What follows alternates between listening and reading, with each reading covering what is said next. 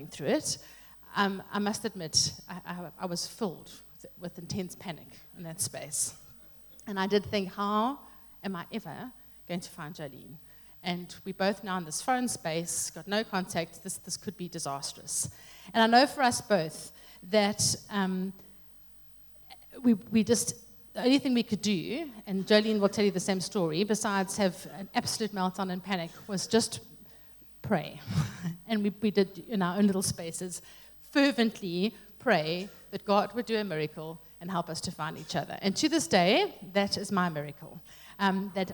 God did answer my prayer, and I was able to find Jolene in this huge big space. And a very emotional reunion took place when we did lay eyes on each other, and I do believe there might have been a tear or two shed. And that was the beginning of our adventures together. And as part of our adventures in Greece, we decided to catch a bus up to Thessaloniki on the coast in the north. And Mark, if you can just go back 3 slides to the map there. There we go. So in the north there is Thessaloniki. And we decided we wanted to go to at least one place that we'd read about in the Bible. So we decided we'd go there. You can go to the next slide there.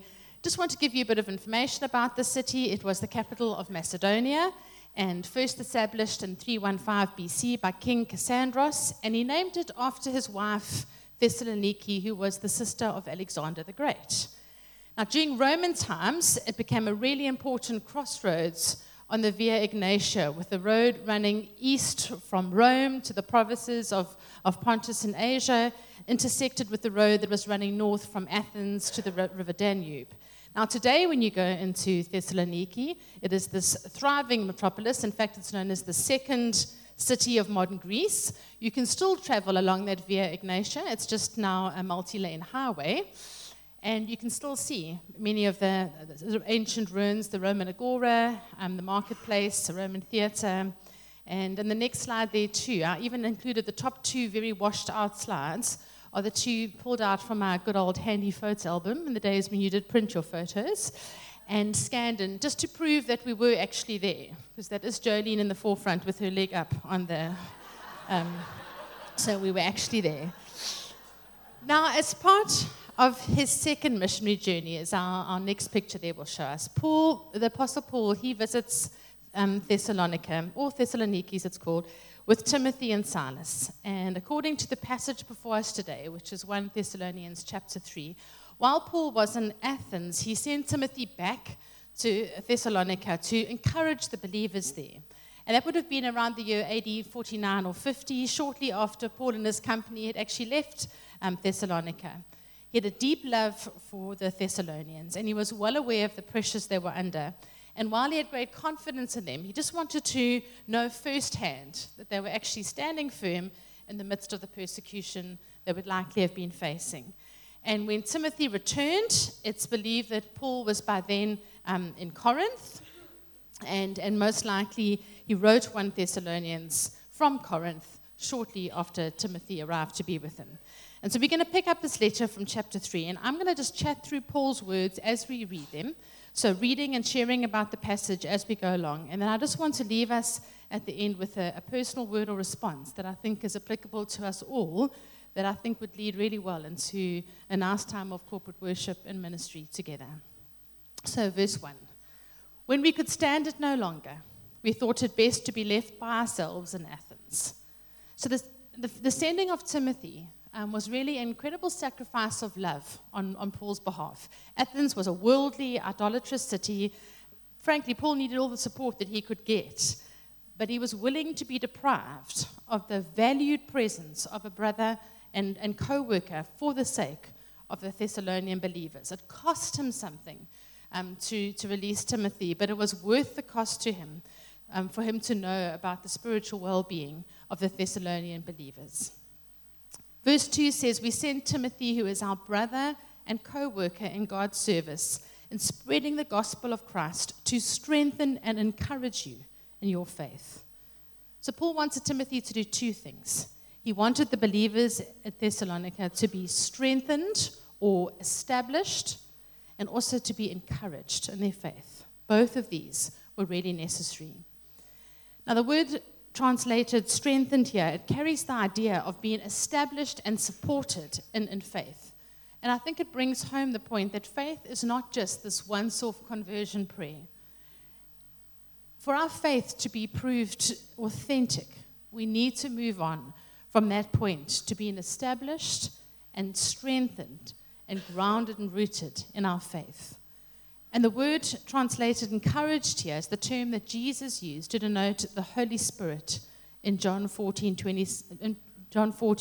verse 16 and 26, and literally means one who's called alongside to help.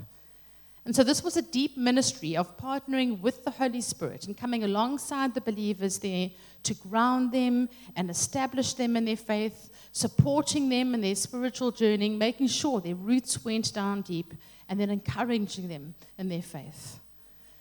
Verse 3 goes on, so why? So that no one would be unsettled by these trials, for you know quite well that we are destined for them. In fact, when we were with you, we kept telling you that we would be persecuted, and it turned out that way, as you well know. And for this reason, when I could stand it no longer, I sent to find out about your faith. I was afraid that in some way the tempter had tempted you, and that our labors might have been in vain. Very sobering words for us all, and not really what you want to find in the Word of God, or perhaps that's just me, but there it is. We are destined for these trials. Friends, it's not unusual or strange for believers in Jesus to be faced with persecutions and trials and struggles. In fact, as I've just mentioned now, we are destined for those. And the ancient Greek word that's translated here in the NIV is unsettled, is also translated as shaken. And it came from the idea of a dog wagging its tail. Now, a dog wagging its tail at you can totally disarm you. I mean, it might be this really sort of, strong, ferocious beast. The minute that tail wags, you just think, oh, cute, and can be quite disarmed by that wagging of the tail. Now, we can be in great danger of being shaken, unsettled, and disarmed in our faith if we don't have a good understanding of the truth concerning the place of suffering in the life of the believer. And Paul wanted the Thessalonians to know that their time of present suffering, it was actually a part of them following Jesus. All Christians will suffer. Either you have, you are, or you will. In fact, Acts 14:22, they say we must go through many hardships to enter the kingdom of God. But just because we experience suffering, it doesn't mean that our suffering is random or that it is without purpose. And that is the truth that Paul wanted to remind these believers about, that these trials that you're facing, they are not without a purpose. Don't let them shake you, unsettle you, or disarm your faith. Expect them and be prepared for them. And then verse 6, but Timothy has just now come to us from you. He's brought good news about your faith and love. He's told us that you always have pleasant memories of us and that you long to see us, just as we also long to see you. Therefore, brothers and sisters, in all our distress and persecution, we are encouraged about you because of your faith. For now we really live, since you are standing firm in the Lord. Paul hears from Timothy that the Thessalonians are doing well and enduring even in the midst of their persecution, that their faith has been proved genuine. They've got this mutual yearning and heart cry to also see him. Paul was only there with the Thessalonians for a short period of time, relative to this. And yet we still see an incredible depth of relationship that had developed in that short space of time. And I'm sure many of you can attest to that too, where you might have met with another body of believers in a different context. And just because of the presence of the Spirit in both your lives, it's like this instinctive and beautiful bond that just unites you together. A recognition of like a family in the family of God. And it's a beautiful relationship that we have within the community of believers. And Paul is incredibly encouraged by their love because he too was also needed to have that support from them. For now we really live, he says. Beautifully profound words that Paul actually, he found such life in the spiritual well-being of others within the community. And what he's really revealing in these words is just how much he needs his fellow believers too, and that their joy was also his joy, as their lives were just, so beautifully and inseparably intertwined. When the Thessalonians stood firm in the Lord, when they were showing evidence of being rooted in the Lord, of trusting in God, even in tough times, of hoping in Christ, when their love for the Lord was evident, that faith, it actually built up the faith of Paul himself. And so he says in verse 9, how can we thank God enough for you, in return for all the joy that we have in the presence of our God because of you? It was a heart of incredible thankfulness to God that Paul is overwhelmed with. And he recognizes these fellow believers, they are a gift from God to me. The power and presence of God in their lives that has brought them victory, Lord, I want to thank you for that. You in them has brought such joy into my life. We are a gift of God to each other in the Lord. And because of that, Paul prays and says, night and day in verse 10, we pray most earnestly that we may see you again and supply what is lacking in your faith. Now may our God and Father himself and our Lord Jesus clear the way for us to come to you. These believers in Thessalonica, they were doing really well in their faith, but they were not perfect, just as none of us are. And although Paul repeatedly complimented them, he was also concerned that those areas where their faith wasn't grounded and was perhaps a bit shaky, where it wasn't complete, that he would have the opportunity to be able to minister into that space and share the truth. There were areas that they still needed their faith to be made whole in a sense. And the nature of those areas is not addressed specifically in this chapter, but there are hints in the letter that the Thessalonians were confused with the respect of the return of Jesus Christ, and also how to grow in spiritual grace. And that was why Paul was just asking the Lord to remove all the obstacles that the enemy had put in his path to prevent him from reuniting with the Thessalonians, so that he could have that amazing privilege of being able to build into them the truth that was still lacking. And I think it's a great reminder to all of us too that we are all on a journey of maturity and a journey of growth. And there are probably very few of us here who can declare that we feel we are rounded out or complete, and when it comes to all areas of spiritual understanding and maturity. And may it be our heart cry too that God would supply what is lacking in our own faith, and that we would be humble enough to hear his Spirit speaking to us in that regard, and be open to receiving his truth and ministry from his people in that space. What do we each need to be doing to continue growing? And can I also remind you here about Howard's message last week, and the vital reminder it was to all of us about the importance of being immersed in the Word of God, so that we are able to, as the scriptures then were teaching us, move from a place where we consider ourselves spiritual infants to actually being spiritually mature. And Paul, as we said here, had a deep desire that God would make it possible for him to be reunited in person, because despite all the hindrances that Paul had encountered, he really believed that God would bring him back to the city. He had the power to do that, to remove those obstacles and bring him back to the city of Thessalonica. And his prayer was answered. 4 years later, Paul visited the Christians at Thessalonica during his third missionary journey. And as the Lord brought Paul into the lives of the Thessalonians at the right time, he still does the same thing for us today. I believe he brings the right people into our lives at the right time, because he is the God who is able to direct our steps. And so often, these paths that he directs us on are paths that are all about the intersection of lives, and the intersection of lives that have a profound impact on our own growth and our own journey. Verse 12 says, "May the Lord make your love increase and overflow for each other and for everyone else, just as ours does for you." This was not a loveless church, but they still had so much room to grow in love, because love is such a crucial element of what it means to be a disciple of Jesus. Remember Jesus' words recorded in John 13:35, "By this all will know that you are my disciples, if you have love for one another." Love. His love in us and flowing from us is a means of identifying who is a disciple of Jesus and who isn't. But that kind of self-sacrificing, self-giving love is a love that's far beyond our natural capability. And it is a love that only the Lord is able to give us. And it's a love that the Lord empowers us to have through His Holy Spirit. And He not only enables us to love, but He also provides opportunities for us to show that love to others as well. And it's a love that Paul prayed what wouldn't just overflow and increase for those around them, for each other, but for everybody else as well. Towards all men, as the King James Version says.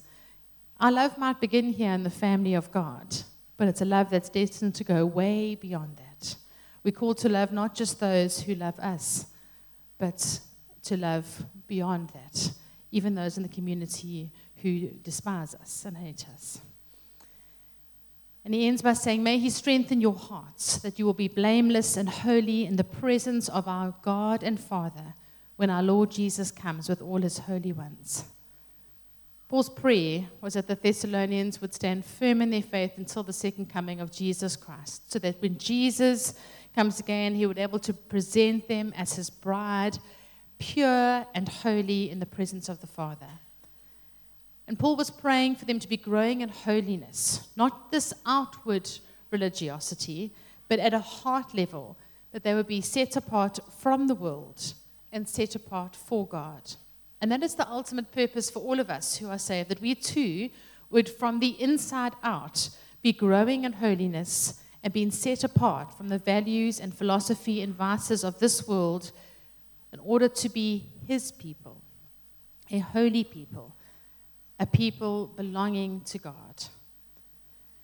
So what is the personal word or response that I think is applicable to us all? And it is something that is very practical rather than something that is deeply theological. And it is this, that as a Christian community, we are bound together in strengthening and supporting each other. An essential part of Christian community is our need for constant strengthening and support, because every member, every person within the family of God needs support and strength in their faith. And our abundant spiritual life is found not just in a growing relationship with God, and that's obviously vitally important, but I think it's also found in having a healthy relationship with each other and those around us, because there is a rich blessing that comes from relating to and ministering to the needs and the growth of others. And I think this passage really reminds us today that people are a gift of God, and they're a gift from God for each other. And that is why Paul's heart was so thankful to God, because he was thankful for the people of God that he loved so deeply and who also loved him, because he knew the incredible value those people played in his lives. I am grateful for the people of God that I love so deeply. And so much of my spiritual growth has happened in the context of the relationships that I share with many of you. And I believe that God has brought every single one of us here for a reason. And it is not just to warm the chair on a Sunday morning either. It is because the mix of people here are a mix that I feel are important for our strengthening and our support in the faith. All of you carry spiritual gifts and anointings that have got the power to minister grace and hope and faith into the rest of our lives if you will step out and use them. And I started off the message today by sharing about my Greek holiday with Jolene. And I didn't just do that to be able to tell you how and when I got to visit the city of Thessalonica personally, but for something else that holiday reminded me of. At the time that I planned that holiday with Jolene, I had just had my first interview with the call committee here at the church. And I did not know that ministry opportunity would be opening up at the time that we started planning our trip, months before, with me living up in Johannesburg. And I had, to be honest, very reluctantly come down to Cape Town for that initial interview, and was really fighting the possibility that God might be calling me across the country, far from my friends, far from my family, and all that was familiar to me. And in the course of that 3-week traveling around, I had the opportunity to be on my own overlooking the sea, always a special place for me, I think, spiritually. Times just to sit there, to think, to pray, to really seek the Lord. And it was very significant for me that this time was shared with a friend who deeply loved the Lord. And in fact, would land up being my co-worker and colleague in ministry here at Connect for the next 2 decades. And Jolene was a tremendous encouragement and support for me on that journey. And I will always think of the beginnings of my journey here at Connect. They started for me on the island of Samos, sitting on a rock, looking over the Mediterranean in a very significant prayer time. And I remember knowing that Jolene was there, in the background, interceding on the beach while I was having that time with the Lord. And that was a marker moment for me, and I will always see that was the start of my journey here. Friends, we matter to each other, and we actually have a really significant role to play, I believe, in helping each other to stand firm. Not just to stand firm in the faith and to keep the faith, but to also live out His plans and purposes for us. And I believe that we strengthen and support each other by showing, very practically, we need to be showing our concern for each other. And then we need to be putting our concern into action by actually doing something with that concern. And there are many options that are there before us. There's some that come from the passage today. We could be sharing words of encouragement one to another. We could be also speaking words of life, speaking words of hope over each other as the Spirit leads us. And we could be praying for each other, as we know Paul did there as well. We could be loving each other deeply, very practically, and in so many different ways that we can unpack that. And we know that this support is really vital because, as we saw today, we're destined for some tough times of difficulty and persecution. And as a Christian community, we will encounter trials and suffering. Paul wrote, "We are afflicted in every way, but not crushed. We are perplexed, but not driven to despair. We are persecuted, but not forsaken. We are struck down, but not destroyed." And as we encounter all these different kinds of suffering spoken about in this passage, our strength often comes from the ministry that we provide one to another. And those of you who've come out victorious and can declare those verses with such victory have such a role to play in speaking life and hope to others who are just starting journeys in that space. If we're functioning as the body of Christ, involved in each other's lives, working together for the kingdom, then suffering happens in the context of community. Because we're not meant to be a bunch of lone rangers just gathering together for praise and worship, but we are taught in Galatians 6 verse 2 that we are to bear each other's burdens and so fulfill the law of Christ. And those aren't those everyday niggles that come your way, but those are those burdens where it is like boulders on people's back that they need help carrying. I believe as the church we're meant to be a refuge and a place of healing and support for those who are suffering trials. And when one of us here is hurting, it is an opportunity for the rest of us as their spiritual community to be part of their healing as the Spirit leads us. When one of us is down, it is an opportunity for the rest of us here as their spiritual community to encourage them. When one of us is in need, it is an opportunity for the rest of us as their spiritual community to have the privilege of coming alongside of them to help as God so enables us. And that's what we're going to take the time to do just now. I'm going to ask the worship team to come up right now, and we're going to enter into a space of corporate worship, and the invitation is there for you to seek the Lord as to what He might be asking you to bring or to do in order to offer encouragement or love or support to somebody else who might be in the family here today. And that might involve getting out of your seat and just going and drawing alongside someone and praying for them. Or it might mean going to someone and just speaking words of life and hope over them. It might be words of thanks and affirmation for the roles they've played in your life. Or you might be one of those who's really feeling like you are in that place of deep suffering and are really needing the ministry of your brothers and sisters here to draw alongside of you. And if you are in some way able to make that known, that would be so special so that we could have the privilege of praying alongside you. So you might want to, if you know the people around you, even just ask for prayer, or feel free to come to the front here as well. And that also be a safe space where you can just come and we can just gather together and pray. But we want to have this really special time of just open ministry and worship here. If you've got a word to bring to us, the church, that's going to encourage us and strengthen us in our faith, then we'll be so excited to hear that. Just come here and chat to Howard too, so we can make sure that just flows so beautifully with what Elle's doing here as well. So let us just go into this time really open and expectant to see what God would have happen in our midst as we put into practice this really important word to strengthen and encourage one another up in the faith, that we may be presented holy and blameless before our Lord and Savior when He comes.